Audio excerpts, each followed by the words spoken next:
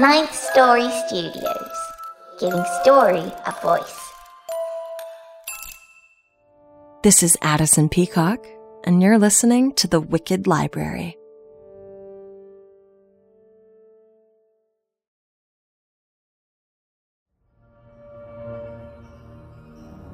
Warning: The Wicked Library is a horror fiction podcast created for a mature audience. Our stories contain graphic descriptions of pain, murder, violence, blood, betrayal, and inhumanity. Monsters win, people die, and hope is often shattered.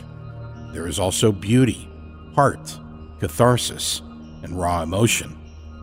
Fear may be deeply personal, but we all share it. If at any time a story takes you to a place too dark, turn on the lights, press pause, or press stop. And always remember that, unlike in the real world, these nightmares and your participation in them are under your control.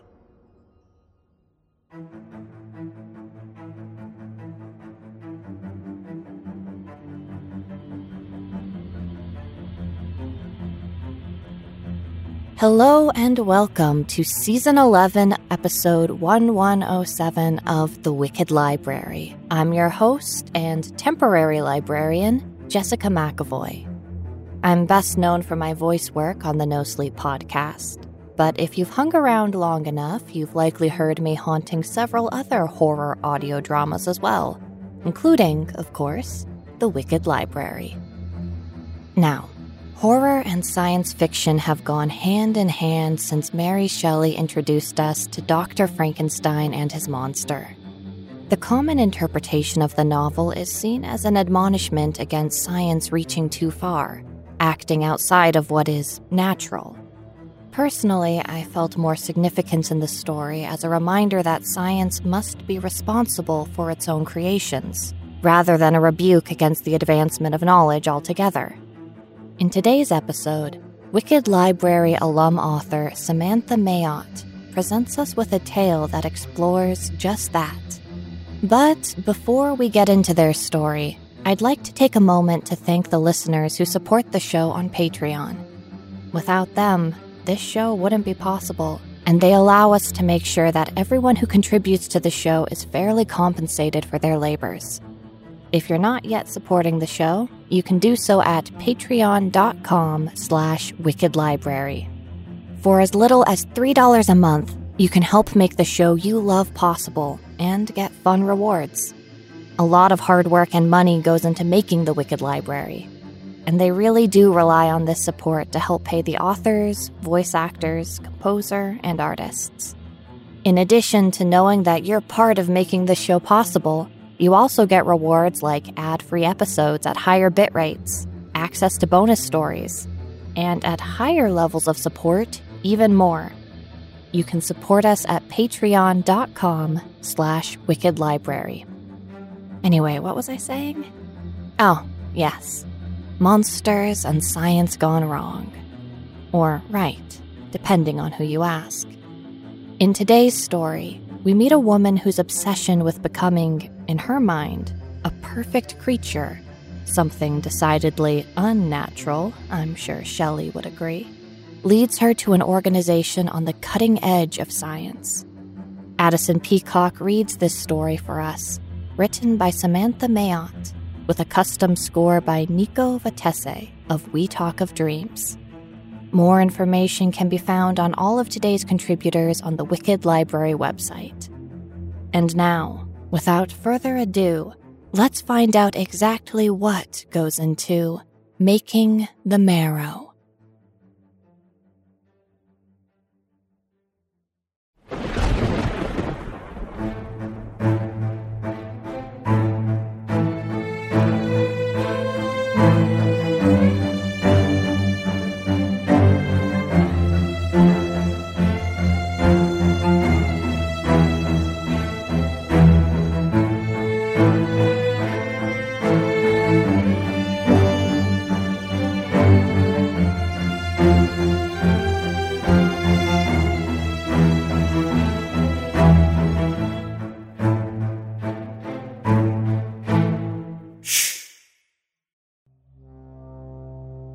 Making the Merrow by Samantha Mayotte. Water crashed against the rocks, pushing my legs violently into the stone. Absently, I kicked my ankles, making a small splash of my own, eyes closed against the sunlight. It was the first perfect summer day, and Cassandra and I had ducked out of work to go to the beach.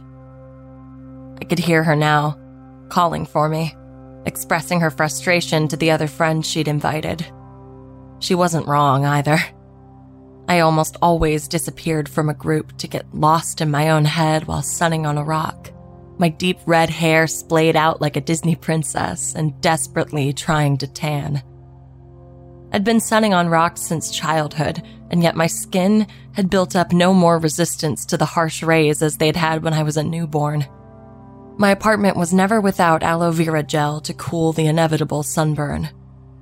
With a sigh, I turned my head and opened my eyes in the direction of Cassandra's voice. In a minute, I'd sit up and call back to her that I was on my way. The breeze had grown colder, and the sun was getting lower in the sky. I eased myself back into the water with a hint of guilt. I'd promised Cassandra I wouldn't do the mermaid thing all day, yet I was swimming back to shore from my favorite rock to do just that. I kicked my legs, wishing that just once, even in my most realistic dreams, I could know how it felt to have a tail fin instead of two short, pale legs. When I was younger, I used to stare at my legs until my eyes crossed and they became one, but when I moved or blinked, the illusion shattered, and I was stuck with my own two human legs. Once I did this and became inconsolable when my legs split apart again, nearly getting CPS called on my poor parents, so intense and horrifying were my screams of anguish. They used to joke that if I spent much more time underwater, they were afraid I was going to turn into a fish like in The Incredible Mr. Limpet. By the time I was 10, I could easily hold my breath over a minute and keep my eyes open, even in the murkiest waters or most chlorinated pools. I loved the cool water on my skin and the smell of salt in my hair and in the breeze. I spent hours watching The Little Mermaid, thinking I must have been a long-lost descendant of Ariel. My hair was the same color, and I longed for something new and different, a world I could never have, as much as she craved to know about life on land. Some people grew up wanting to be actors or stand-up comedians or vampires, as the ancient meme goes. It just happened that I'd grown up wanting to be a mermaid, or a siren, or a Merrow, any underwater fish-human hybrid of myth. I wanted to know what life was like under the sea. I'd taken classes on diving and studied marine biology in school, in hopes I might find evidence of their existence. I hadn't yet, but there were definitely things going on below the surface I couldn't explain. No one else seemed to be able to either. Of course, my notes on that had gotten me canned from my last assistant position, and I was currently working with Cassandra at some hippie clothing store at the local mall. I finished my mug of lukewarm tea and blinked a few times, stretching my limbs. While I was only working part-time, I'd given much of my free time to researching breakthroughs in medical science that might get me closer to my unlikely and yet so sought-after aspiration.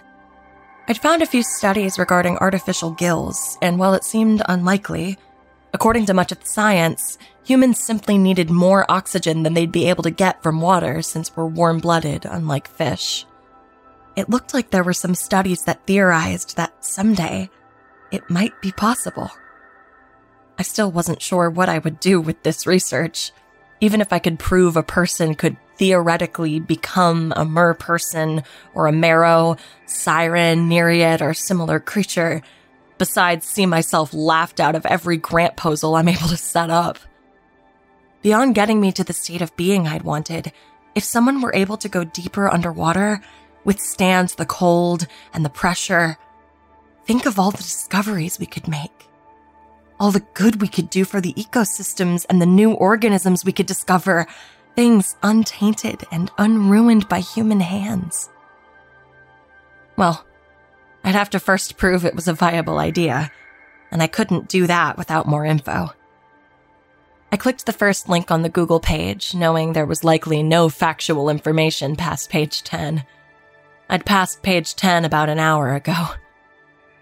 In that moment, equal parts hopeful and hopeless, I found the Genetic Mythos Organization's website. The background was a gaudy blue, and the text against it was near invisible. My eyes focused on a heading about a quarter of the way down the page. In a different font and color, white instead of seafoam green, the text read, "What if you could have genetic perfection?" Genetic perfection? By whose definition? Alone in my small apartment, wrapped in a fuzzy bathrobe with my hair still damp from the shower, I wondered if there was some possibility. Wondered if I could prove Cassandra wrong for teasing me. My heart quickened as I thought of being able to rub my victory in the face of my teenage bullies who'd tortured me with horrible nicknames and once a dead fish in my locker. Listening to the hum of the large fish tank in my living room, I kicked my leg up, balancing it on the desk, and opened my settings, desperately trying to make the text a little more readable. 10 minutes later, my eyes were strained again, and I was no closer to unearthing the text. The idea struck me just as I was getting ready to give up. Opening a notepad document, I copied and pasted the whole of the website's text into it, shocked I hadn't thought of doing it earlier. My feeling of foolishness was short-lived when I found the text to be mostly gibberish. Not even that lorem ipsum bullshit that's on test sites and blogskin previews, but pure keyboard smash, kid pretending to be computer hacker gibberish. There was nothing of value in the hard-to-read text. Well, almost nothing. Underneath the white words asking me about genetic perfection, there was a phone number. It must have been the same color as the background. It wasn't an 800 number, and it wasn't an area code I recognized. With my luck, it was sure to be some scam or virus that keylogged my phone and stole my credit card and banking information. To be as safe as possible, I searched the number in Google, hoping someone would have flagged it as a scam. One of the few results confirmed it was an automated line for those seeking further information on the Genetic Mythos Organization. I grabbed a pen and scribbled the number down, making a note to call in the morning. It was nearly midnight, far too late to call now when there was almost no chance of getting to a real person. Nothing aggravated me more than going through an automated system only to wait on hold for even longer for another automated system to pick up and tell me the place was closed. Half the time they didn't even give the real office hours. I let out a breath, trying to stave off my frustration. I'd had a long day, between work and my fruitless research, and the last 10 minutes was the only part that almost made up for it. That and the fuzzy robe against my skin. Soft fabrics were what I would miss most if I was ever able to live underwater. An alarm tinkled on my phone, alerting me that it was time to get to bed. 10 minutes later, I crawled under the covers, reaching for the lamp and turning it off. I had an afternoon shift the following day, which would leave me plenty of time to enjoy a leisurely morning and give a call to the Genetic Mythos Organization. I woke up to my boss calling me into work because she was alone in the store. Just my luck, I'd forgotten to grab my notepad before leaving, so even though I had plenty of downtime to sneak off while it was slow, I'd left myself high and dry, unable to do anything but wait and let my anxiety grow. I drove home with a lump in my throat and my stomach churning, determined to dial the strange number on the gibberish website, telling myself I would hang up and get a new phone at the first sign of anything strange. I was taking purposeful, deep breaths as I walked into my apartment, kicking the door closed and feeding my fish. I hadn't eaten anything all day and had barely had anything to drink. Half of me screamed for food, but the other half determined I'd just get sick. I hadn't even thought about heading to the beach to savor the last few rays of sunshine. This phone number was ruining my life, and it hadn't even been a full 24 hours. Pulling out my phone, I settled in my cheap, rickety office chair. Reaching for the notepad, I pulled it toward me and started pushing numbers in my phone, ignoring the fact there were too many for any conventional number, either domestic or international. My heart sank, and I stopped dialing. This number caused me so much grief, and it wasn't even a real fucking phone number. Rage washed over me, and my arm moved back as though I were about to throw my phone. At the last moment, I dropped my hand back into my lap. Not only would I break my fish tank, murdering my little darlings, it wouldn't get me anywhere. I stared at the black box of my phone's inactive screen in my shaking hand. If it wasn't real, it wouldn't dial, or it would give me some kind of message telling me the call couldn't be completed. I'd already decided it might have been a scam and what I would do with my phone. By giving up before I'd started, all I knew was I would never end up being the beautiful sea creature I'd always dreamed of being, denying myself, just like everyone else had. I unlocked my phone and finished punching in the last 6 digits. For too many heartbeats, the only sound was the rushing of my own blood in my ears.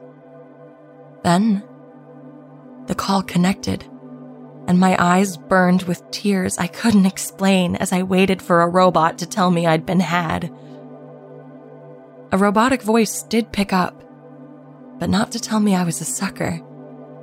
Instead, without preamble, it began giving me information on the Genetic Mythos Organization. I barely had time to grab my pen and scribble down an address before it unceremoniously hung up on me without an option to repeat it. The message was oddly cryptic and almost a little too personal, like it knew me, mentioning the obsession with the water, the need for something more, even mentioning what I'd studied in college. I found myself letting out a nervous chuckle as I brought the phone away from my ear and set it down. I read over my own shaking handwriting, making sure I could read it. Deciding it was good enough, I stood up to leave. I shouldn't go so late. It was barely 8 at night, but there was the potential for things to get very dangerous for me, a single person, not very strong, walking alone into a strange address I'd never heard of before. Still, though, if I didn't go, I may never have another chance. I didn't know if this was like catching lightning in a bottle, or whatever that saying is. Maybe I wouldn't have another chance. Maybe the phone call started some kind of timer. As improbable as it seemed, I'd waited too long to risk missing the opportunity. "Goodbye, my babies," I said to my fish tank, grabbing my keys and heading out the door. If I could have my own version of genetic perfection, there wasn't a whole lot I wouldn't do to get it. I knew what I might be getting myself into, and what kind of wannabe Victor Frankensteins there were out there. Hell, I'd even entertained the idea of finding one of them to help me with my plight. I might end up a headline, or, if I was lucky, a Netflix limited series on people who were chopped up by a psycho faux scientist who took Mary Shelley and her science fiction way too seriously. I ignored images of being held against my will and cut open, turned into an unwilling science experiment and having my top half sewn to an octopus bottom, of having gills slashed into my neck and being thrown into salt water with ragged wounds and told I was a mermaid, that I should learn to act like one. Or I was running away from my boring life as a mundane, average human to live the life I'd always wanted. To be able to swim and explore and research and study everything and anything under the sea. To sun myself on rocks and breathe underwater and watch the sunrise and set and the moon through the water as I lay my head down at night with the sand at the bottom of the sea as my pillow. Thinking about it caused the tension in my shoulders to ease. That sounded a hell of a lot better than doing what I did, applying for jobs in my field, sometimes getting interviews, but ultimately not getting anywhere because I was actually interested in saving the ecosystem and the ocean's creatures instead of simply finding new ways to destroy the environment and put those creatures in cages. These people, this genetic mythos organization, might know what they were doing. Maybe they left the message cryptic on purpose, so only people who really wanted it would find it. And holy hell had I wanted it. I'd have gone on a Wonka-esque candy spree if it meant getting myself a tail fin and a pair of gills or two. When I reached the building, it wasn't the run-down mad science lab I'd imagined. I let out a sigh of relief. At least if I were going to be attacked, it wasn't going to be in the parking lot. There was a spark of hope inside me, stronger and louder than any sign of danger. Maybe something was going my way. I felt one step closer to my dream, my goal, my aspirations, the one thing I was willing to risk everything for. I killed the engine, scanning the empty lot, gauging how far from the door I was and how quickly my legs might carry me to it. It wasn't fully dark yet. I was being paranoid. Slipping out of the car, I closed the door as quietly as I could and crept forward, forcing my shaky legs to carry me. For all the excitement I felt, there was an equal amount of fear. While it seemed unprecedented, I couldn't shake it either. I could only press onward, forcing one foot in front of the other in hopes that it was true and real, and that these rubbery, frightened legs would soon be traded for a glorious, magnificent fin. My hand reached for the door. Sure, this was going to be the end.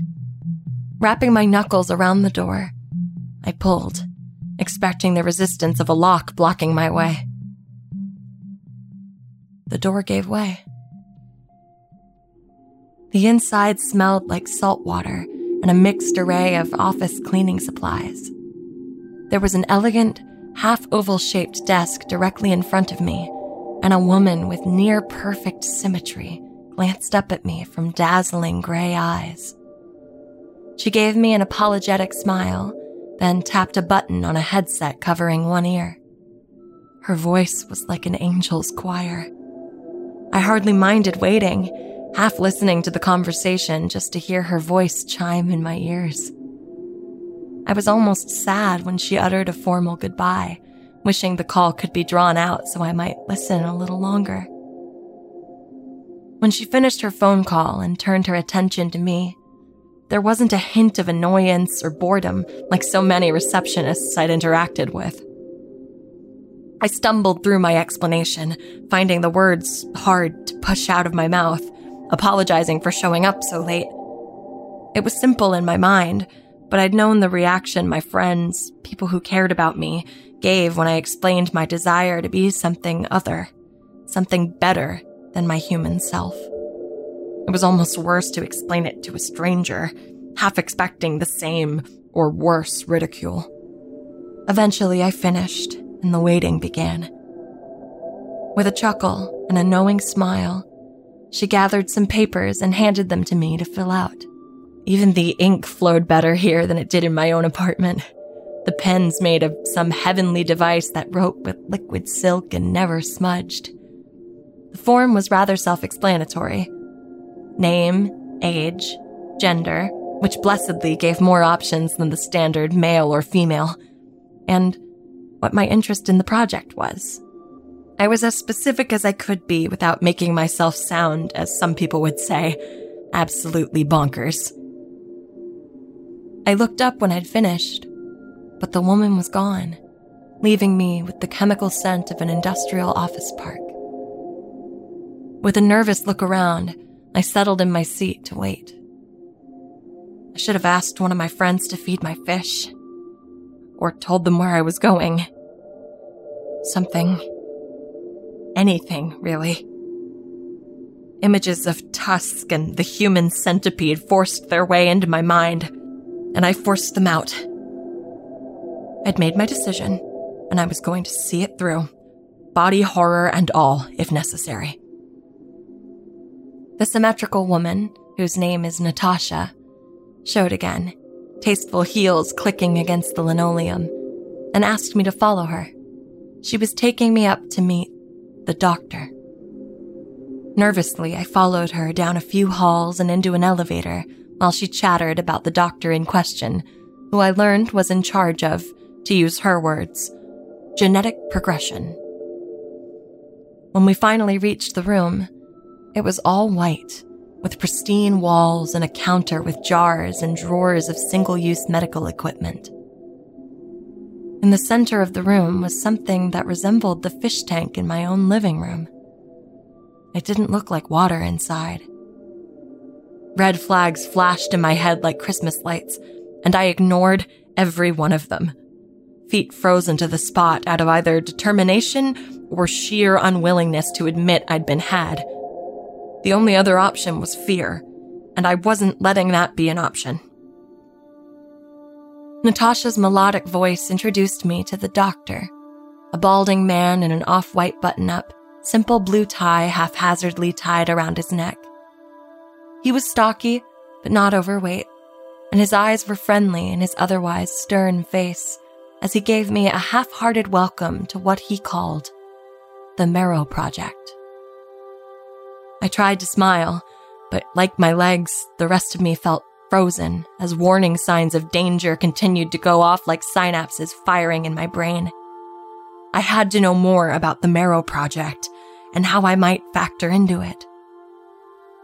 The way Dr. Radagast explained it to me, the tank in the room with us was, in its essence, a type of incubator. Instead of a human child growing inside, they were going to put a clump of my own cells inside, but my own modified cells. As it was explained to me, I would need to stay in the facility, which had regular hotel-style rooms, and the doctors would give me cells to attempt altering my own DNA. Then, along with the new clump of cells I would donate, I would be placed in my own, much larger incubator. The whole thing sounded a little like stem cell research on a much grander scale. Once they had one of me, they'd know it was possible to make more, hence the much smaller tank. If it turned out the Merrow Project was viable, both the new me and the new me, the one made in the tank and the original altered version, would work to assist the project for a certain length of time before being set free. He seemed purposefully vague on what assistance I would be providing, but I had a feeling it would be minimal, mostly donating cells and participating as a sort of control subject to discuss how the changes were affecting me and how I felt physically. Whether I would be doing any actual research, either in the water or otherwise, wasn't specified. It made sense also, considering how he was talking about how long it would take to adjust to my new body. I stepped forward, looking at the tank next to Natasha and Dr. Radagast. There was something growing inside it. On first look, it looked like a regular human fetus. I wondered why it was removed from the mother, but then I noticed something different. Firstly, it was too large to be a regular fetus. Secondly, the legs were all wrong for a human. Let me clarify. This lack of legs growing was not an abnormality or physical deformation. The scientists were not growing a disabled human child. The legs were growing together. Instead of two little human legs, there was one multicolored miracle growing.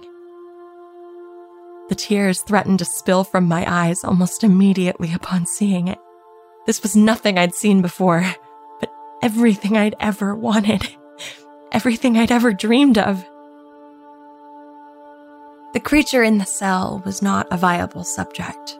While it might have looked fine on the outside, its vital signs were all wrong, even for something cold-blooded. Body temperature, heart rate, and oxygen levels were too low for it to survive outside the tank. And as it continued to grow, more problems had come up. Badly formed lungs, equally malformed gills. They'd been hoping they were wrong, that I would only be a follow-up test, but Dr. Radagast's team was running low on options. They kept the tank alive, however, in case they found a way to save the subject during their testing on me, or a way to terminate humanely. I ignored another red flag.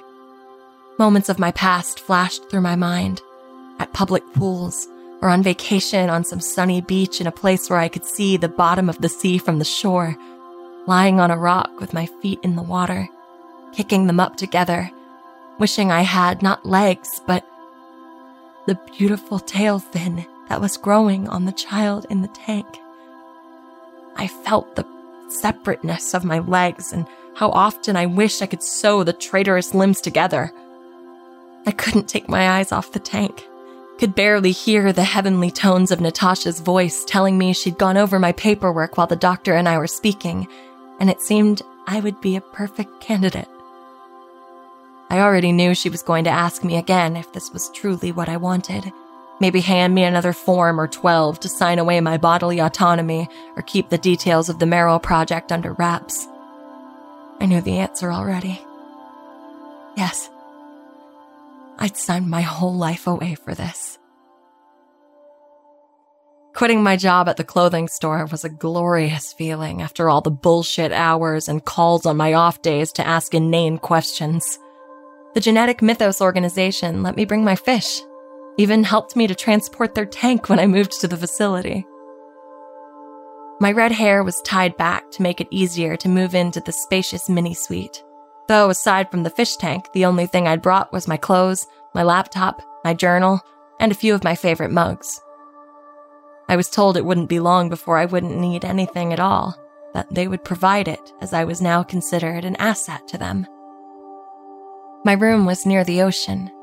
They'd set up here so near to the beachfront for a reason, so they could use actual ocean water to house the saltwater creatures they were creating. They would use the tanks to help us acclimate. That was one thing I still had to hand it to the geneticists about. They didn't experiment on animals.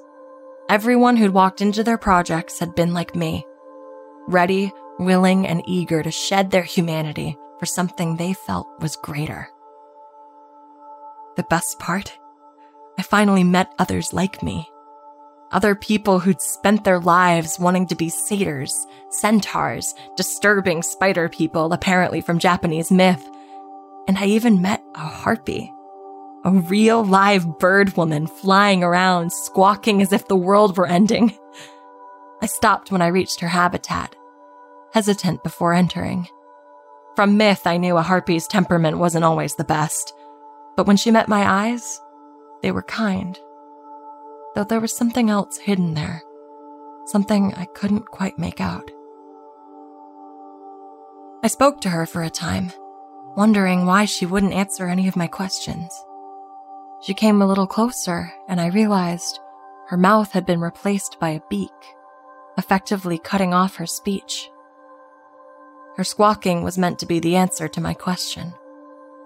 She came closer, and I read the emotion she'd been trying to hide from me.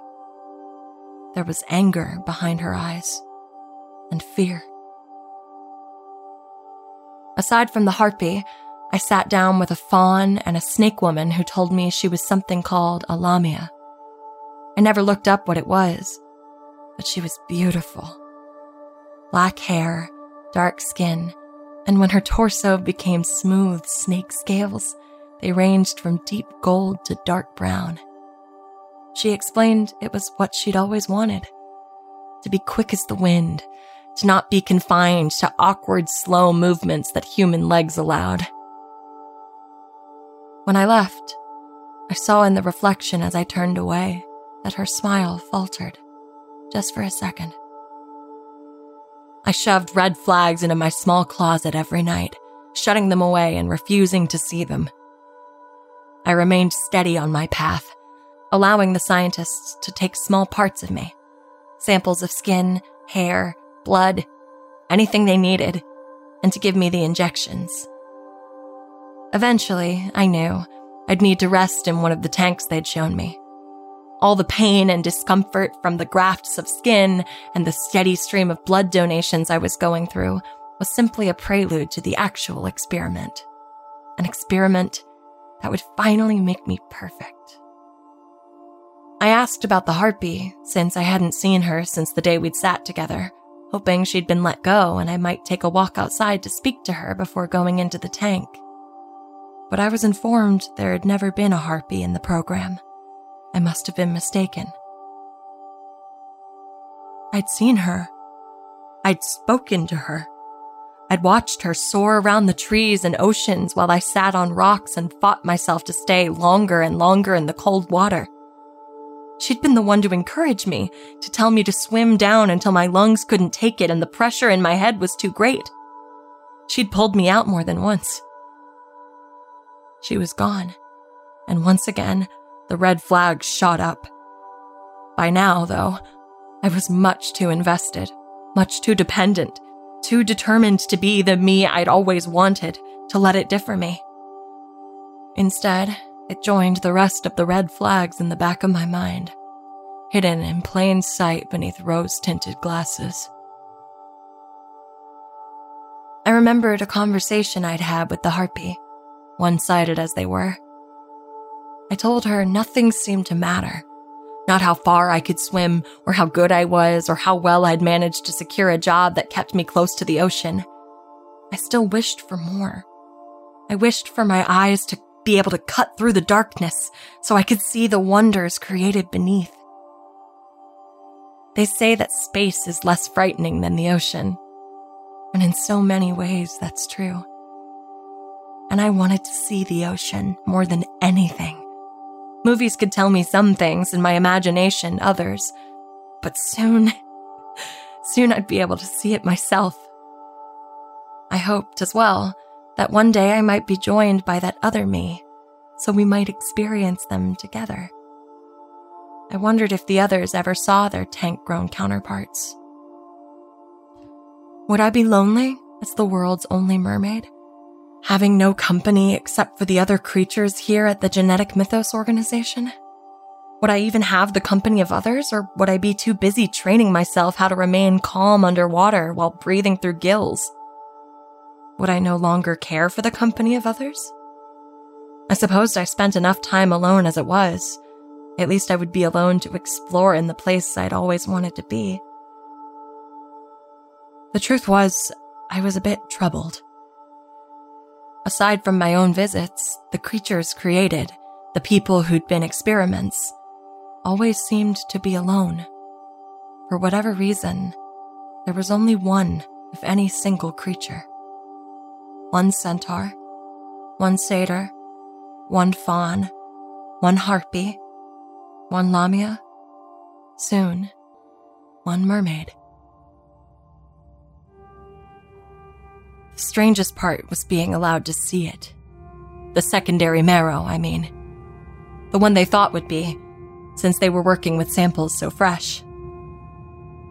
Every day I went to visit this little growing version of myself, its face a more perfect version of my own.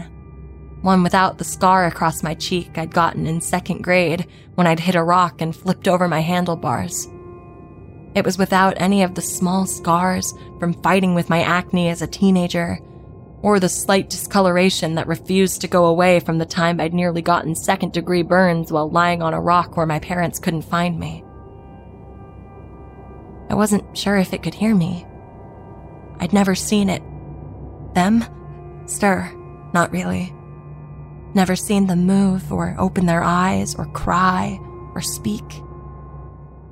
I wondered why, but every time I asked, I was told it wasn't perfect yet, wasn't ready. Like the place was baking soufflés instead of manufacturing creatures. Creatures with thoughts and feelings. Did the creatures have thoughts or feelings? It wasn't something I'd given a thought to. No one else had mentioned the tank version of themselves. I wondered why that was. Was it that it didn't matter since they were perfect?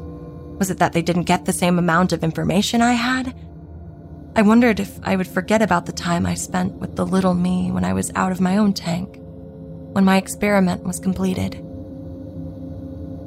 Finally, it was time for me to go into the tank.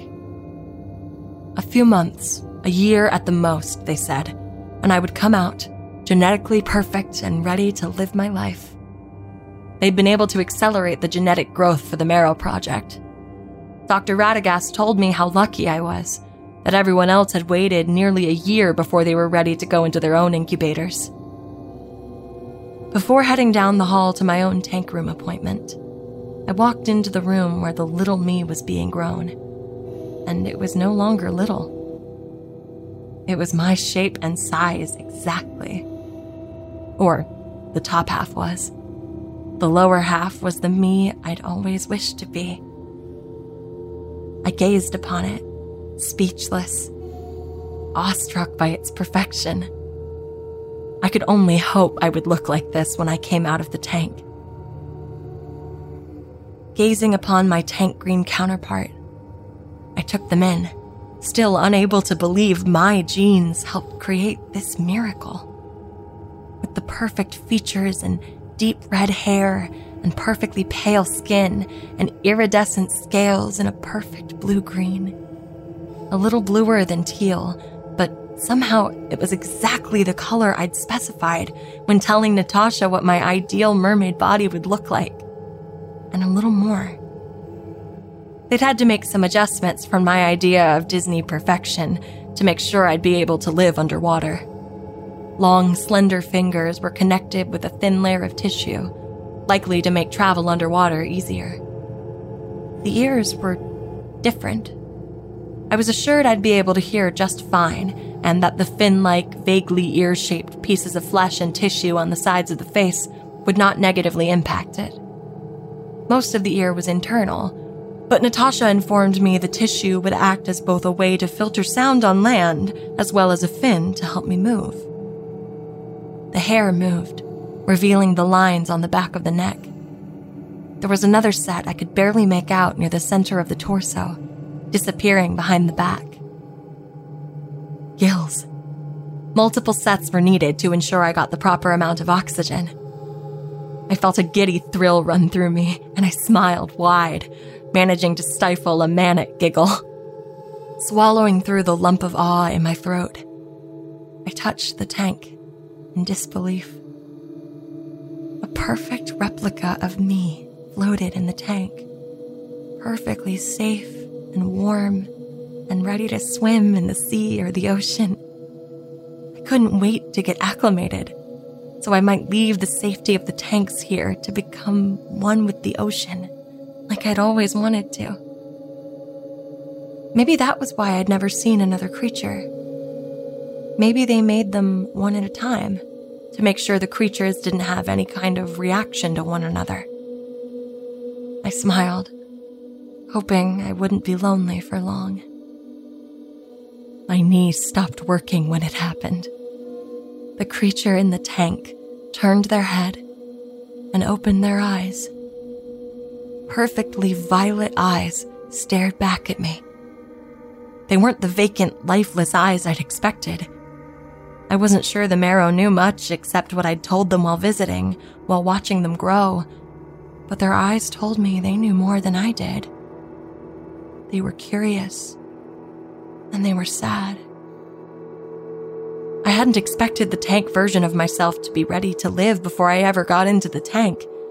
I wondered if something was wrong, but Dr. Radagast assured me it was perfectly normal, that the tank version had been alive the whole time, listening to me.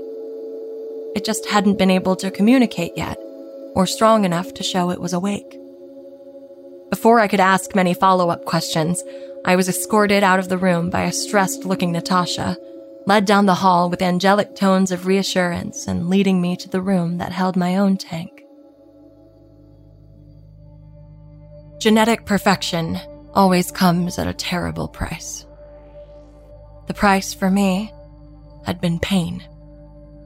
A few moments of indescribable pain, the pain of 1,000 bones breaking at once, of genetic code being torn apart and put back together. I wasn't awake in the warm embrace of the liquid in the tank, but I was hardly as asleep as they said I would be. Opening my eyes, I knew something was different. I was cold, and instead of being fanned around me, my hair hung against my shoulders. I took a breath of fresh air, nervousness taking over my body. I had been removed from the tank. I focused, cleared my head, and wiggled my fingers. They moved at my command, but felt strange, like I was wearing a glove over my hands. Next, I tried to shift my legs. The last thing I wanted was a cramp or a blood clot or anything. I'd been sedentary for who knows how long. I certainly didn't want to risk anything. What raised under the blankets was much larger than any leg could have been. It was what I imagined that day on the beach, and so many days before that. Instead of two slim, pale legs, I had one glorious, long, powerful tail fin. Genetic perfection. I savored the tail fin for a moment before releasing it. Taking me from the tank had been quite the process. Getting me to the larger tank would be quite another, I imagined. I half wondered why they hadn't simply put me in a tank and moved me to the oceanic room prior to taking me out of the tank. I was alone, with not a doctor, a nurse, or even Natasha anywhere nearby to ask anything. My mind flew to the little me that had been growing in the tank. I wondered if they'd been moved already, whether they'd been moved to the oceanic tank yet, and when I would get to meet them. Worry and excitement were in equal measures. I could concentrate on neither one. Shaking my confused head, I chose to feel the elation of victory. I finally had it. The body I'd been dreaming of since childhood.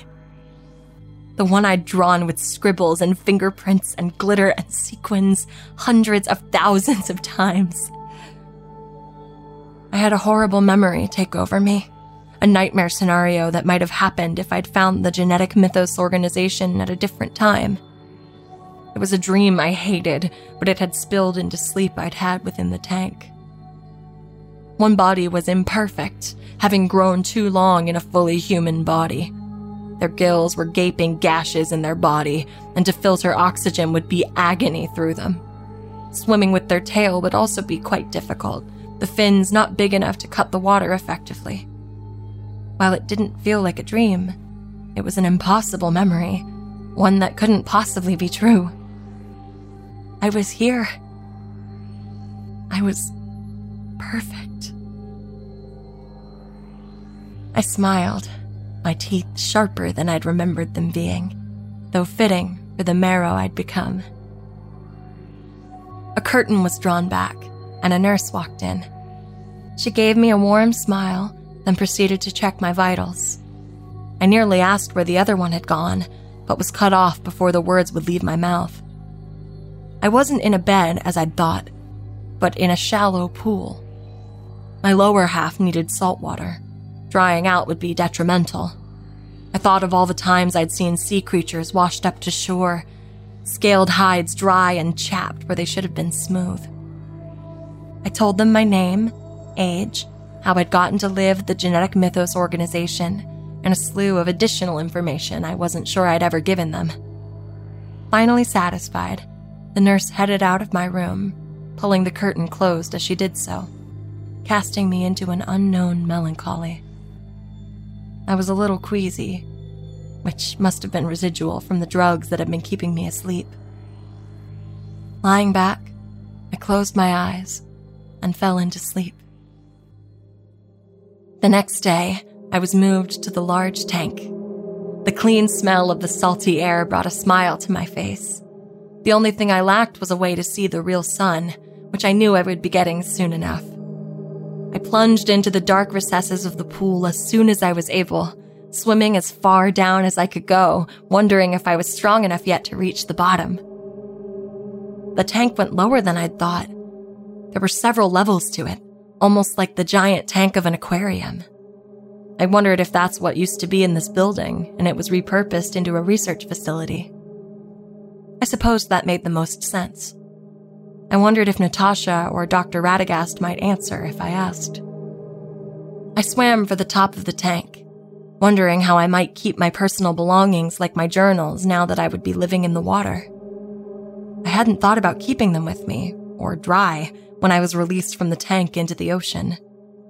I supposed I'd have to leave them behind, much as I'd never wanted to. I poked my head out of the water in time for a chill to run through me.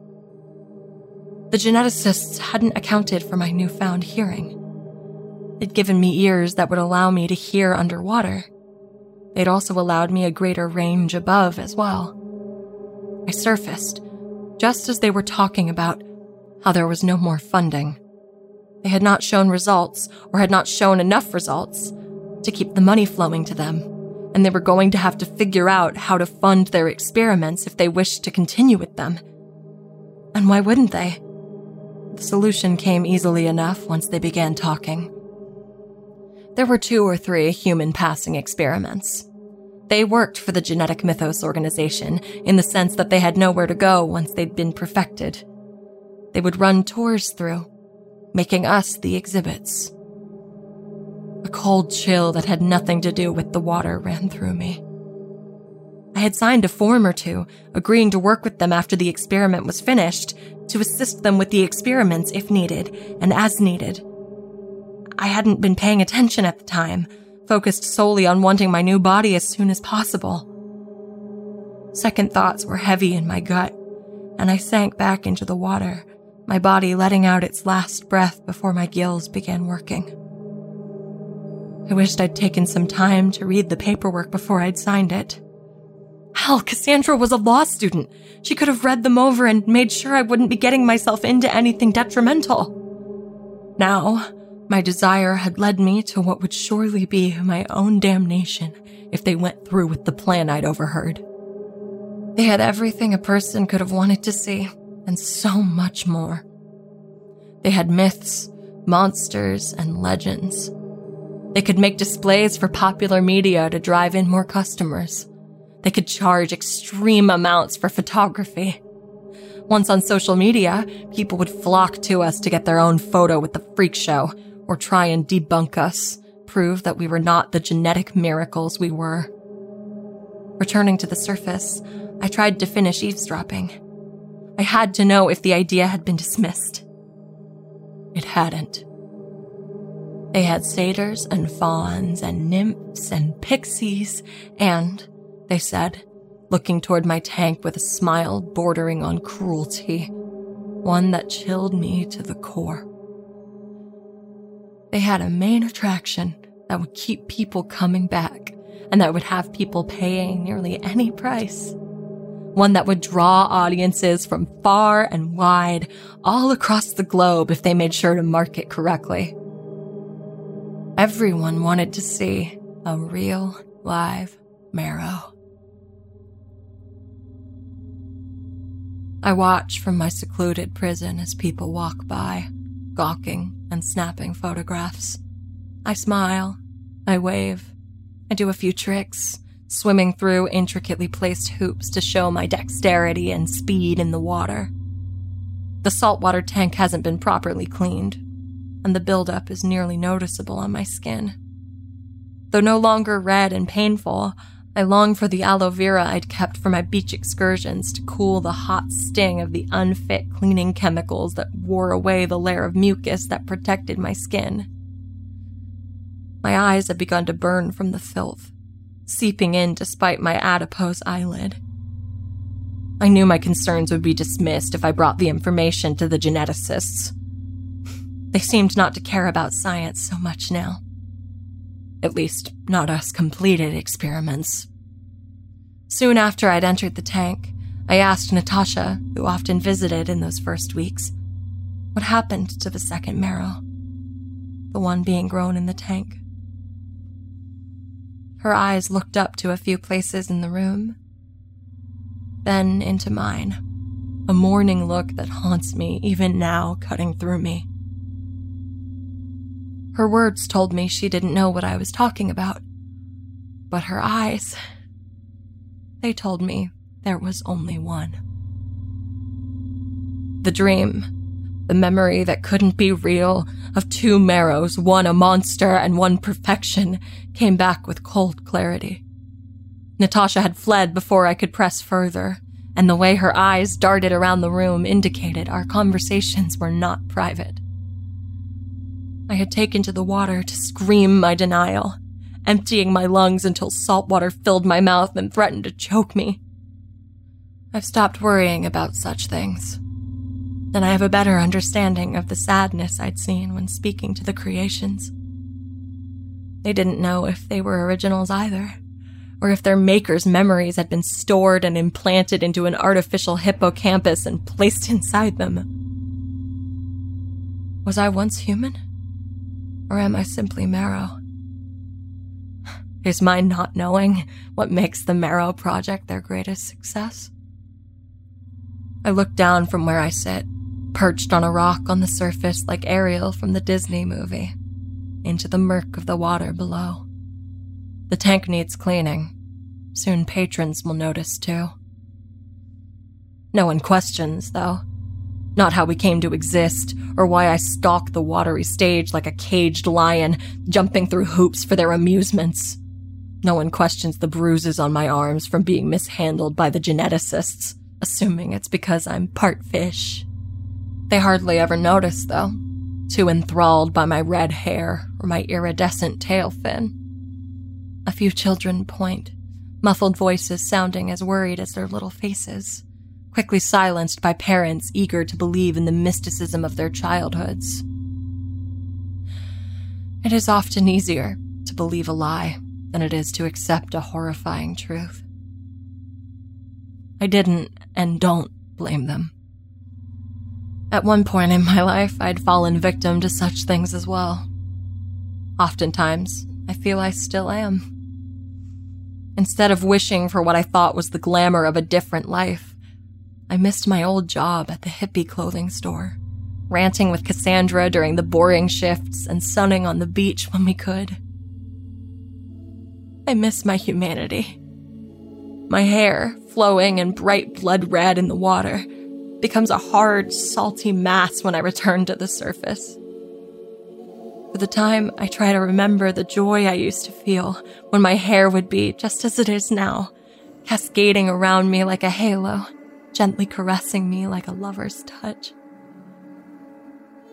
I sigh, thinking of the small things I missed, sighing for one. My lungs were so seldom used recently that it hurts my ribcage to breathe, even as I write this.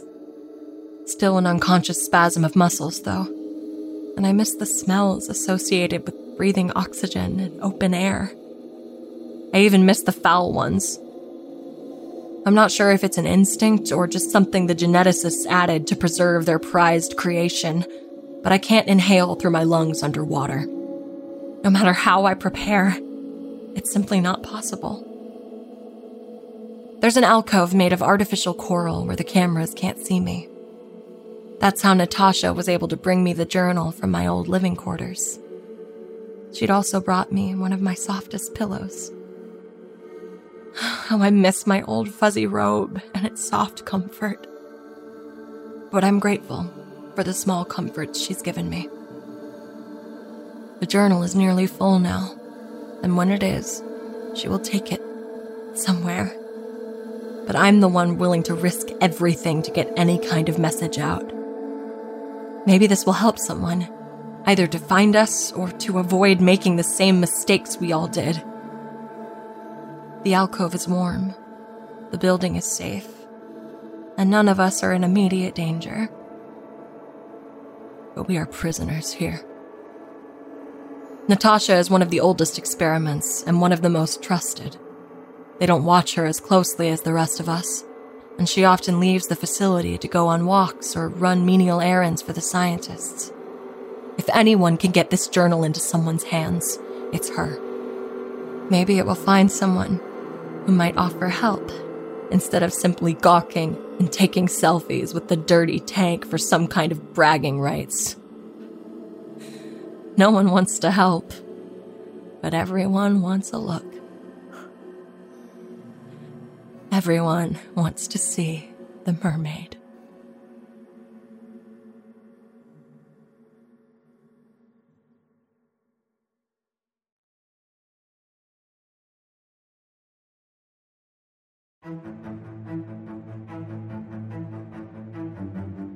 Thank you so much for listening to episode 1107 of The Wicked Library. Making the Merrow was written by Samantha Mayotte and narrated by Addison Peacock. To find out more about today's author and storyteller, please visit thewickedlibrary.com and check out their bio pages. I've been Jessica McAvoy.